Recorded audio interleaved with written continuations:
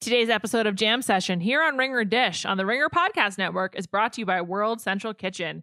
Their relief team is working across America to safely distribute individually packaged fresh meals in communities that need support. They're now serving tens of thousands of meals daily in some of the biggest cities like New York and LA, and they're launching initiatives across America to deliver fresh, hot meals to hospitals and clinics fighting on the front lines while keeping local restaurants in business as well.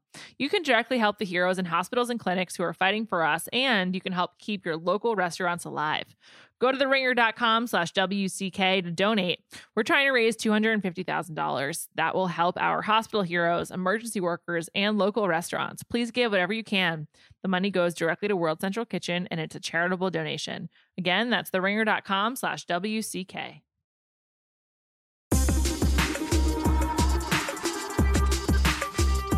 Welcome to Jam Session. I'm Juliette Littman. I'm Amanda Dobbins. Hi, Amanda. How's it going?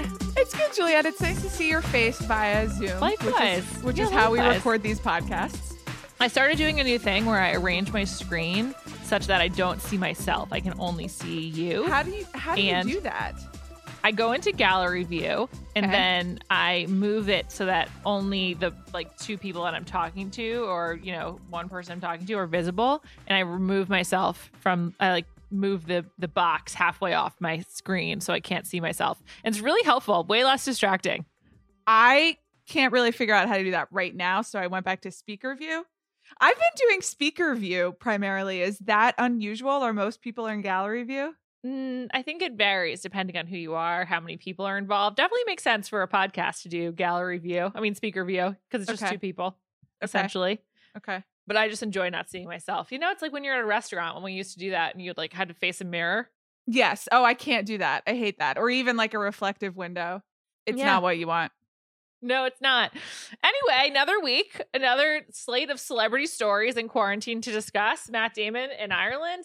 Ben Affleck on the street smoking. Meghan and Harry, we know where they are. Sort of. We got a lot to cover. None more important than a very specific Instagram that set our corner of the internet aflame. And that was Nancy Meyers posting a picture of her kitchen. And it was something. It was something because it looked just like the kitchen and it's complicated. Yes, it does. With one crucial element that we will focus on. Yeah, but it does. It has the same. It's like white cabinets, lots of sunlight, lots of farmhouse style. Yeah, exactly. There is definitely a vibe that she has going on. But then, as you noted in a really great Instagram comment that was populated at the top of my feed, congratulations to you. Shout out to the Instagram algorithm. Nancy Meyers has not one, but two kitchen islands in her home.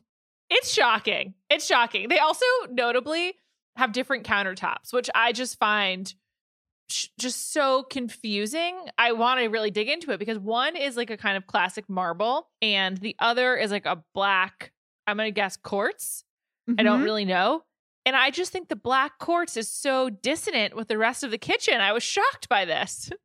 So I love this, number one, because here's what I think is that when you're going to commit to a theme and a way of life and a personal brand, go big, and Nancy Meyers is the queen of the kitchen. And some might say the kitchen island, and she's got not one, but two. And I respect that just on the terms of living your own life out loud. You know what I mean? Sure. Be you, Nancy. Exactly. And be loud and proud about it. But I do also kind of see some practical considerations here, which I respect. So it seems clear to me that the marble island is the cooking kitchen island, and that the other island, the black quartz, is the just stuff, things that you have in the kitchen island. And one is for actual cooking use and one is to delineate space and provide that kind of gathering area that you need in a kitchen. And I gotta tell you, Juliette, I think this is genius because I'm looking at mine's not really a kitchen island. We have a slight kitchen counter that's attached on the other side to where our stove and our very small kitchen spaces. I'm looking at it right now. I'm going to tell you some of the things on our small, completely disorganized kitchen island. Are you ready? I'm so ready. Okay. one Dutch oven that is not in use, but we don't have room for it anywhere else, a can of Dole pineapple slices, Yum. all the potatoes that we have, our Sonos speaker, a rice cooker, some candles, a deck of cards, some tin foil that I'm apparently saving, but I forgot that I'm not. So it's just like sitting there looking like trash that I'm trying to recycle.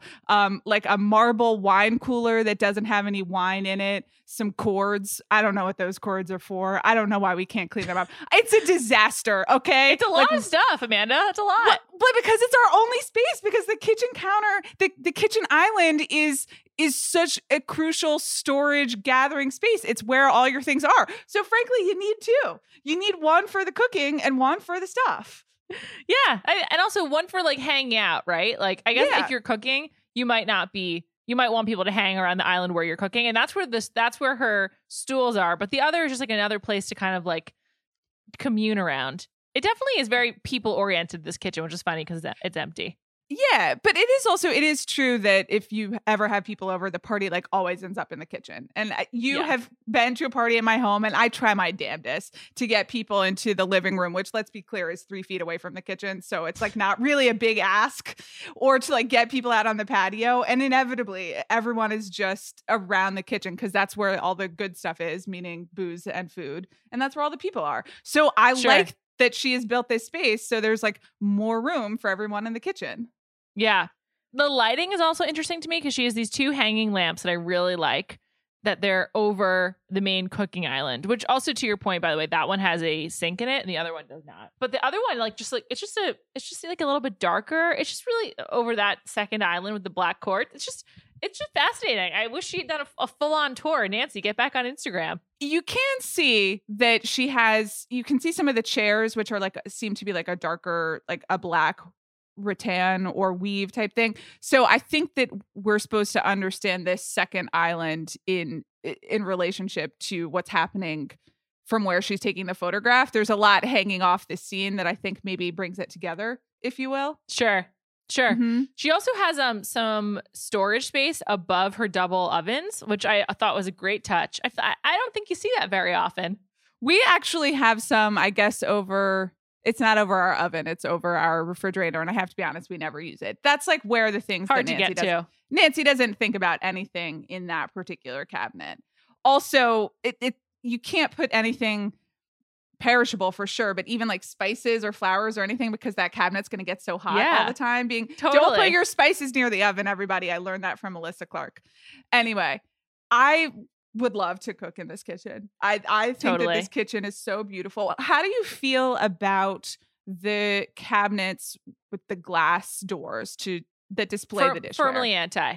Extremely anti. Even though I'm a major mug collector, I'm still really anti. Like, I don't know why you need to be able to see inside. Plus, I'm really messy. So I would feel a lot of pressure to stay neat if it's showing and everything. This is the thing. I can't commit to this level of organization in my shelving. This is also why I don't understand open shelves. It's too much to ask. I've just told you what's happening on my extra kitchen counter, which is a disaster. I can't be expected to keep the cabinets organized too. I'm with you.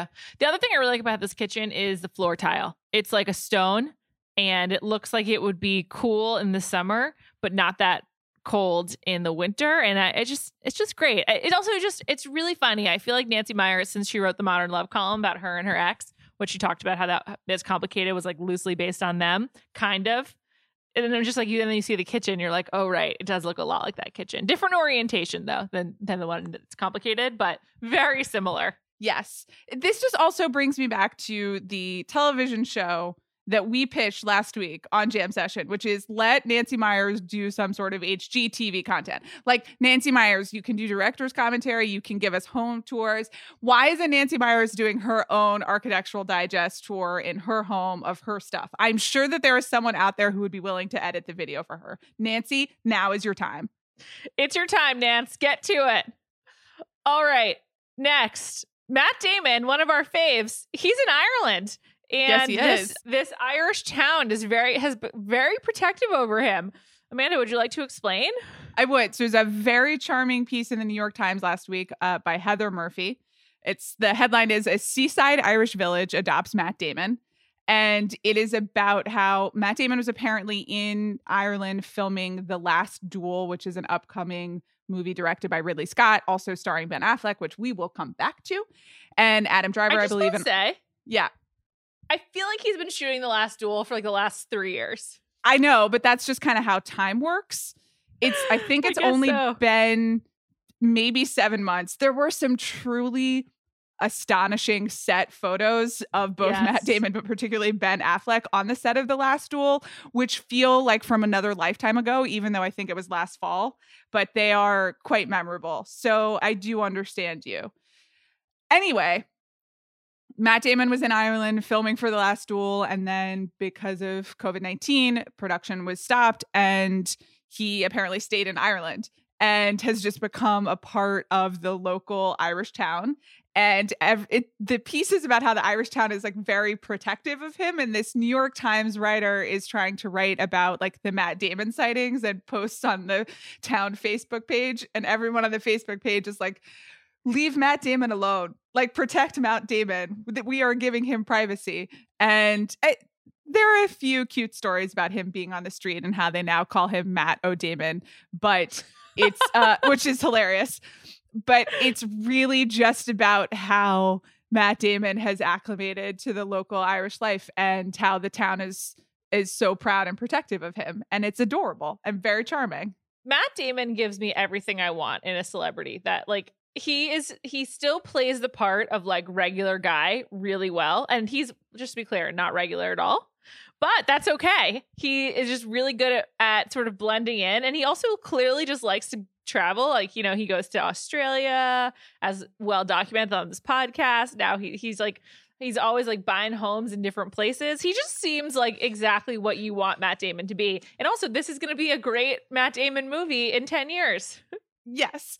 Well, so this is what's interesting about it is the Australia I'm best friends with Chris Hemsworth episode is kind of the real exception in the Matt Damon celebrity plan, because it's very rare that you get paparazzi photos of Matt Damon anywhere, but especially like on a yacht celebrating somebody else's birthday. He just doesn't do that. And a part of what I liked about this story is that it's like very charming. And I think the reporter, by the way, does a very nice job of kind of being like, well, I tried to write this story, but no one would help me, but in a way that makes it about the charming people rather than the reporter herself.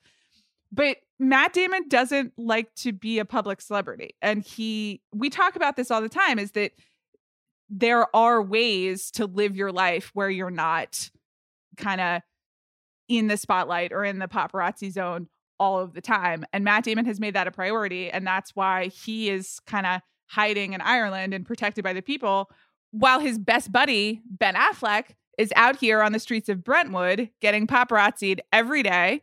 We have a new iconic, not quite sad Ben Affleck, but just solo Ben Affleck smoking photograph to add to the collection, this time with the mask. He is now wearing a mask when he goes on his walks, which is good. You know, and again, I hope Ben Affleck and everyone around and Ana de Armas are safe and healthy. That's all we want for them. But it is remarkable to compare the two who started together and who are working on the same movie even. And my one guy just in Ireland becoming one with the people, and the other is just getting paparazzied every single day. Every day. I believe Ben Affleck's mask was camouflage, if I recall correctly. And the whole thing is it's just a lot. The other thing that was really charming about the Matt Damon situation is that Heather Murphy, I believe she alluded to this, and it's like on Facebook. She went into various Facebook groups asking locals to help her, like with the reporting, and they were just like, leave him alone. Why won't you leave him alone? It was pretty sweet. I really enjoyed it. The thing about the dichotomy between the two of them is they obviously love each other so much. And I say obviously because listening to Matt Damon's appearance, I believe in 2018 on the Bill Simmons podcast, my favorite podcast of all time, just the love was very clear and it was very sweet. But they just have really gone about things really differently. I think the other thing is like, you know, Matt Damon has not tried to be a superhero, and Ben Affleck, for various reasons, was Batman for a short time.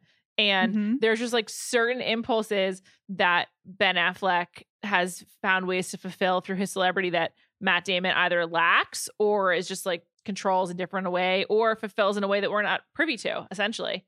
And another really crucial thing is that Matt Damon did not marry a fellow celebrity, but Ben Affleck has almost exclusively dated fellow celebrities. Yes, I think all of that is very true. I think there are specific decisions that each of them have made, and then, consequences and ripple effects from that. To be fair to Ben Affleck, his children also live in Brentwood, where paparazzi camp out all of the time. There are certain things that it's just kind of Matt Damon is able at this point, because of the way he's structured his life, to just kind of hang out. And if Ben Affleck wants to be a father, he has to kind of be in a hot zone. And we're going to talk more about specific paparazzi hot zones in Los Angeles. And it's a real thing. This isn't like good person, bad person, or no. And I love them both, to be clear. Yeah. Deeply. It is really interesting. Another thing that we were talking about before this podcast is you sent me a screenshot of the top stories on Us Weekly right now. And you noted that they were all reality TV star related stories. And, that is, even at this point when everyone is kind of living in their own reality show on Instagram, kind of unusual. But you pointed out rightly, I think it's because like the traditional celebrity apparatus is just pretty much done. Yeah. So the 4 stories are Kristin Cavallari's inappropriate marital conduct allegations explained. Nick Viall calls out righteous and vain Maddie Pruitt, don't be a liar. Bachelors Peter Weber and Kelly Flanagan are fully dating, and why Stassi Schroeder and Katie Maloney are actually unhappy with Kristen Doute. I mean, those are also like in a different time, in a different era, those would be like pretty niche. But the point is they're not niche anymore. But like the way that they're written is so specific that it just assumes like a level of knowledge about who all those people are that I wouldn't assume people have. But I guess the Us readership is familiar with all of them. Yeah. And I think it might be a little bit like chicken or egg of these are the types of stories that can still like be quote celebrity stories right now, that you're used to following like the ups and downs of whatever reality or Instagram person commented or did this, that, or the other. They're kind of used to manufacturing narratives on this level and in this way. And so then those are the stories that bring people to Us Weekly. And there isn't anything, with the exception of the Ben Affleck photos, there aren't that many quote traditional movie star celebrity stories to bring people. And so it's like what is out there is filling up the space. Yeah. And also, Kardashians aside, one thing I've been thinking about, and I think this will continue for a while, is this moment reminds me a lot of 06-07 during the writer's strike, when there was so much more celebrity content and just television content based around reality and unscripted, because that's you could still do that while writers were on strike. And it's interesting how the reality is so much more nimble because of the fact that people are like willing to use their own lives to create content and whatnot. And it's just this moment really brings into focus like how much, if you're willing to make yourself available or at least make your public persona available, you're able to get more famous. Like, this also might be algorithmic because I've been exploring this more, but like I now know the names of like all these TikTok stars who they've been written about and like they've been in the New York Times, but like didn't really register for me. But because there's like an absence of new movies and there's an absence of even like the standard paparazzi shots of people in New York and LA and, on the Riviera, like there's just more room for these people who are like at home in their bedrooms or like going for a walk around their neighborhood to get headlines. And it's interesting. With certain exceptions, it is also reminds you that it is participatory, right? Like that the reason previously or 10, 15 years ago that Julia Roberts or Tom Hanks or someone would be famous is because they were promoting something. And so they were like out in the world participating. And to some extent, that's like the Ben Affleck, Matt Damon dichotomy, is that Ben Affleck is now still participating to some extent. Now, some of that is just because of previous decisions that he's made. And now he's just kind of in the center of it. But again, the regularity with which he and Ana de Armas have been out and photographed is purposeful. Or, it can be avoided, as we have learned from basically every single other major movie star who is presumably quarantined right now and is not being photographed with that regularity. So, but some of it is that fame is people who are seeking it out to an extent, and you can seek it out in different ways. But right now it is, and again, the apparatus and the mechanism of it favors reality stars and Instagram stars and TikTok stars and all the people who can participate in that way. But they've got time and they're participating. It's really weird when I like peruse TikTok. I just want to say my TikTok phase was really short lived. I was like, this is too noisy and like too much of a commitment for me. It's not passive at all. But it's really funny seeing all these like these young women influencers and who just do dances, adding Noah Schnapp, who is Will on Stranger Things. And there's like a whole mechanism of how the like basically kids who are growing up on TV, primarily the Stranger Things stars, like just they operate and they message to people who care about them in a way that is just so foreign to me that like it really, I know it's like kind of like a pretty common saying for people to be like, TikTok makes me feel old, but the specific like messaging and coding and like the currency of that platform is so confusing to me that it's just it feels like a paradigm shift. And it's weird to be living through a moment where you know that everything is changing and you can then like see it manifest in so many different ways. Yes. And also that you don't have a lot of say in it, which of course we are manipulated all the time by all things algorithm that are. But my TikTok experience, which I kind of took a break and then I've gone back, and I realized I have no idea how to control my algorithm. And number one, that's how you know I'm old as shit. But number two, all I know how to do is swipe through it, and I can see that the app thinks I want to see certain types of things. And I know it's based on prior usage and, you know, how long I've been sitting there, but I don't think the algorithm totally understands me, but I have no idea how to change it. And so I'm just kind of like, well, I guess this is who I'm going to know about now. And this is how I'm going to be manipulated. And that feels really strange. I typically have been able to make more decisions in terms of what I consume and who I consume and who I want to give my time to. So that's a really weird one. It's weird. It's a weird moment of like seeing things halt while other things accelerate. Very strange. Yeah. All right, let's get to our weekly Meghan and Harry update. But first, we've got a new podcast. Hey, it's Bill Simmons. I wanted to tell you about a new podcast on the Ringer Podcast Network that we are launching this week. It's called TV Concierge. It's only available on Spotify. These are 12 to 15-minute mini podcasts that review the latest TV shows streaming on Netflix, Amazon, Hulu, HBO, Showtime, FX, Apple TV, wherever else. We'll preview new shows that are launching. We'll break down the biggest shows that just launched. We'll review the biggest binge-watch seasons that drop as they happen. On Monday, we're launching 3 of these, all mini pods. You can listen to one, you can listen to all 3. It's up to you. It's our new TV Concierge podcast from the Ringer Podcast Network. Think of it like a little bit of a playlist. Pick and choose the ones you want to listen to. It's available only on Spotify. Next, Meghan and Harry. Page 6 ran a mildly invasive story about where they're staying. And it's in a gated community in Malibu, which I just want to say was our absolute first prediction back in January. That is true. You have been saying Malibu. I've been saying gated community. They came together in one place. They really did. So I will say I had to Google this particular gated community in Malibu. I had never heard of it. The name of it is Sarah Retreat. And it's like up in the hills of Malibu, essentially, I believe. It's not that far up in the hills. That's the thing. So for people who are not familiar with the geography of Malibu, kind of a weird situation. There is the Pacific Coast Highway, the one which runs along the ocean.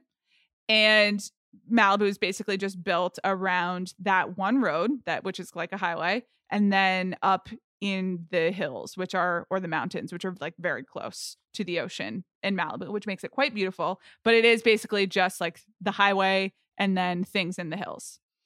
And there are a few places where there's like a little bit of like flat land or community away from the one before you get up into the hills, which is where like the big Malibu Mall is and a few like quote Malibu town is, but it's pretty small. And they appear to live like very close to that. Yes. The beach in Malibu, the beachfront, is hard to get to because of all the houses, but it's technically all public. So, like, if you really want privacy, can't be on that beach. David Geffen famously had a feud with the city of Malibu over this before he just retreated to his yacht and then retreated off of Instagram. One thing I wanted to note after learning about this, I wonder if some of the paparazzi photos we've seen of them like getting in and out of cars is outside of not their own home. That would make sense to me. I mean, they were doing the charity delivery, meal delivery, and that presumably would not be at their own home.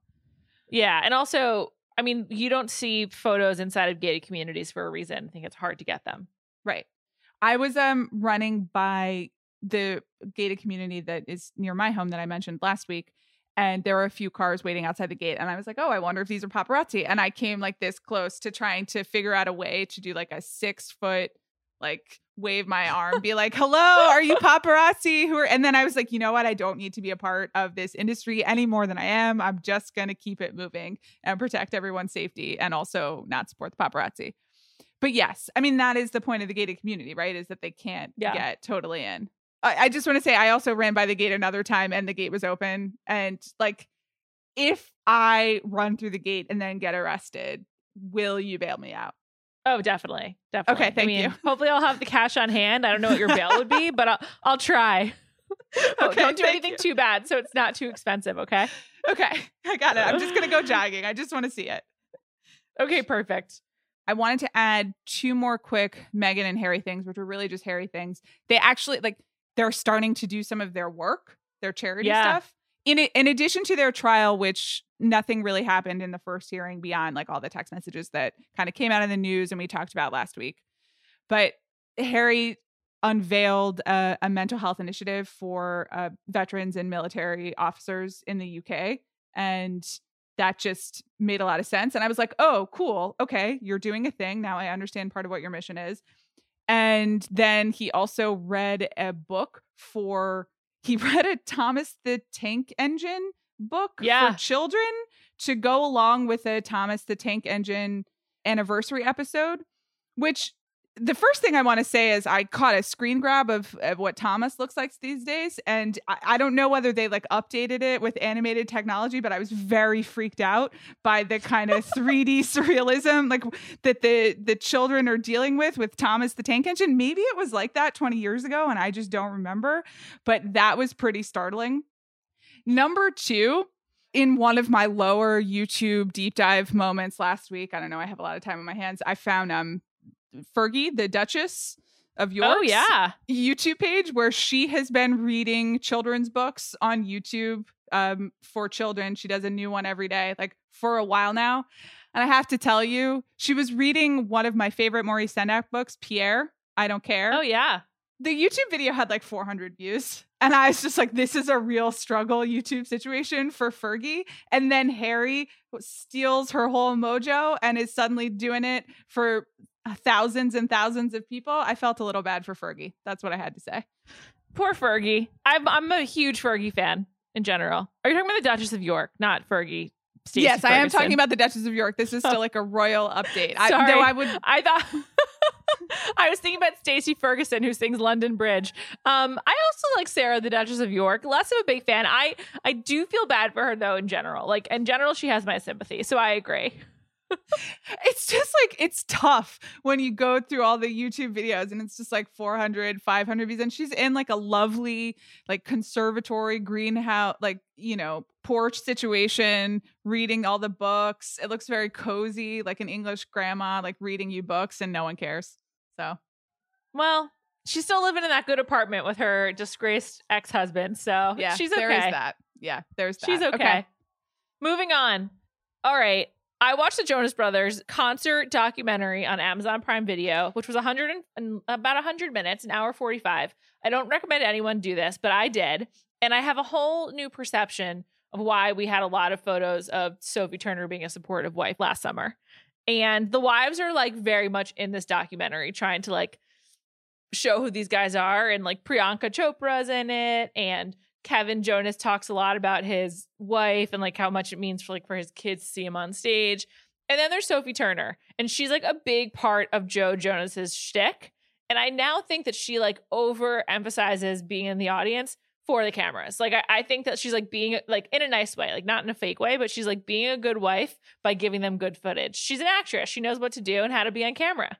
Yeah, that makes sense to me. I think that they are definitely aware of their appeal as a couple. I mean, I think that's part of the reason that they keep doing these things. Like it worked, right? We followed their wedding. We know who they are. We're interested in them. And again, as we were talking about earlier, you know, fame goes to people who participate, and they are clearly willing to participate. That's why they did a second documentary that you watched, which don't worry, I'm never going to watch. I'm slightly too old for Jonas Brothers, so I continue to be amazed by their longevity and the fact that so many people seem to be willing to watch multi-hour documentaries about them. They seem surprised as well. And so am I. But here I am. I'm actually interested in the content. But they, you know, they give a lot. I think that's part of it. They make you feel like that you are seeing inside of their lives, which I'm sure you're not actually. For some reason, Nick Jonas just strikes me as someone with a lot of secrets. So I don't believe that I'm actually getting the real Nick Jonas, but like, that's okay. I'm interested in this performance of pop star. So that's why I watch. And also, like, it's funny for them to be aware they're like doing all these boy band tropes of like quasi matching outfits and like just being three attractive guys who do pop music, which is like not really in vogue anymore. And there's like a hint of conflict about that, but like mostly just like happy with their careers and like happy to be doing it together. It's kind of sweet. I don't know. I'm, as you know, I will literally watch any pop documentary, any one, does not matter who's in it. So I was like, great, something to watch on Sunday.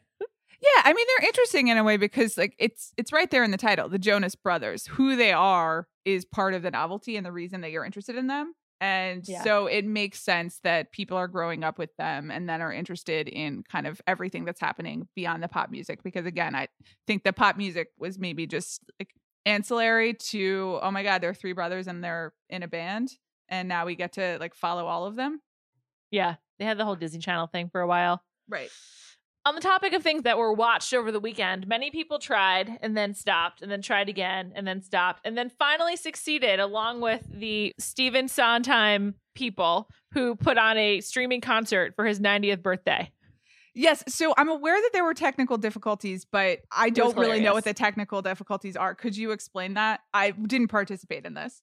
So Stephen Sondheim turned 90, and like Sondheim is like the like erudite musical theater guy. Like his, I know who Stephen Sondheim is an extremely important artist. I'm explaining to the audience, Amanda. Okay. All right, sorry. I'm assuming everyone here is a big fan and like also has like the understanding that like there's a difference between Stephen Sondheim and like Rodgers and Hammerstein. Like one is a lot more about the music and one's a lot more about the lyrics, the latter being Sondheim. That's fair. And I appreciate that. And those are really good points. I just wanted it on record that I do know who Stephen Sondheim is and appreciate him and wish him a happy birthday, even though I didn't watch his technically challenged live stream birthday party. So Broadway.com has been doing a lot of like streaming stuff, and they did a 90th birthday for Stephen Sondheim, and it started like 35 minutes late at least. And then when the first stream went up, the guy who was hosting was on mute, and his name is Raul. And then, and then he like, they were doing picture in picture and like, it wasn't working. There were just all these issues. I just want to say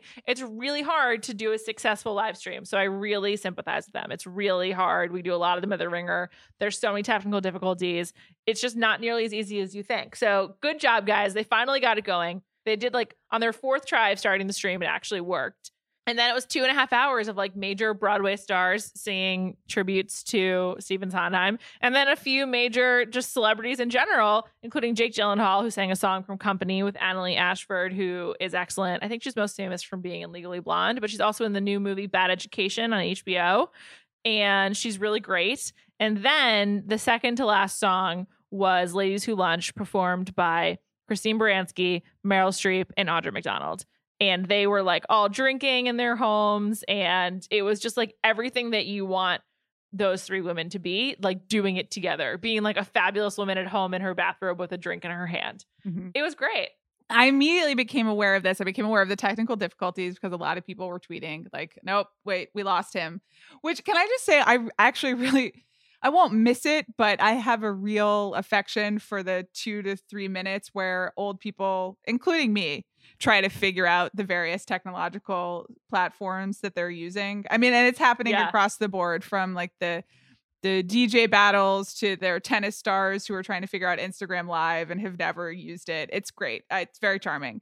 Congrats to everyone for doing their best. But then I also became aware of just the screenshots of Audra McDonald, Meryl Streep, and Christine Baranski in their bathrobes with their various drinks. I believe that Meryl had a martini glass. Yeah. Yeah. Correct. And then everybody else had wine, and they were really going for it. Yeah, they really were. The other thing is, I think that like people forget or don't know, but Meryl Streep and Christine Baranski, maybe Audra McDonald, I'm not sure about her, but Meryl and Christine Baranski are really good friends from Mamma Mia and Into the Woods, which is Sondheim's probably most famous musical. And they filmed that in London together. And I remember at like a couple of months later, there was a Vanity Fair party report where like the best tidbit in it was Christine Baranski talking about how she and Meryl and Tracy Ullman would like close down pubs together in London while they were filming. And like, they are just like good friends who like they're drinking buddies. So it was pretty delightful. Christine Baranski as Diane Lockhart has been my Slack avatar for 4.5 years. I really love her.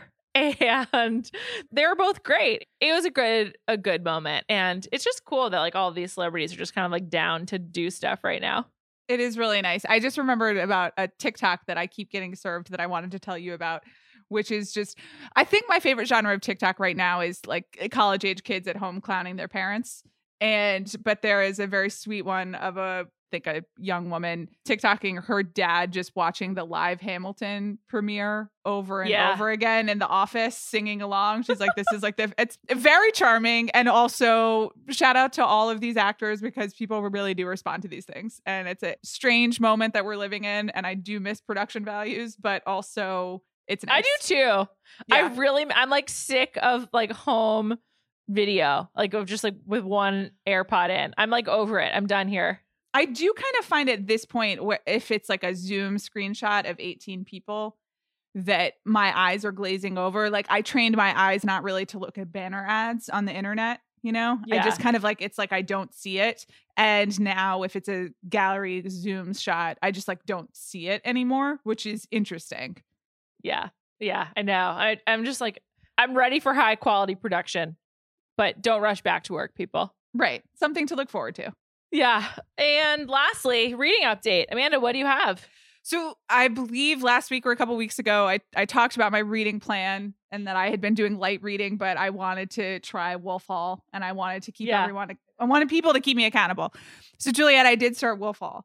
And I just have to tell you, Wolf Hall is fantastic. I get it. It's amazing. I believe it's a Man Booker winner, isn't it? Yes. I mean, listen, like me breaking the news to everyone that one of the most celebrated novel is fantastic is, it's typical Amanda stuff. But we all know. But I think what I'm just excited about is, and I think that I had maybe read half of Wolf Hall and just not been in a place to read it. And so I thought that it was like a very, very challenging read. And listen, it is more challenging than, say Agatha Christie or the newspaper, but I'm finding it like deeply accessible and immersive. And I just like want to be in the world. And I really recommend it. That's the best feeling. Yeah. I look forward to reading it every night and I can also follow it. It's like a novel while also being just this remarkable examination of political thought and character and history and religion. But wow, it's novels. That's what I have to say. Great stuff. Well, I'm glad you're enjoying it. There's nothing better than finding an immersive place when you're reading. I'm currently reading The Mars Room, finally. It's great, as everyone has said. Very, very good book. Yeah. In conclusion, we love novels. Reading is good. Yeah. Bring back the novel. Indeed. Bring back the novel. Until then, keep reading. And Nancy Myers, please keep Instagramming. We'll be back next week.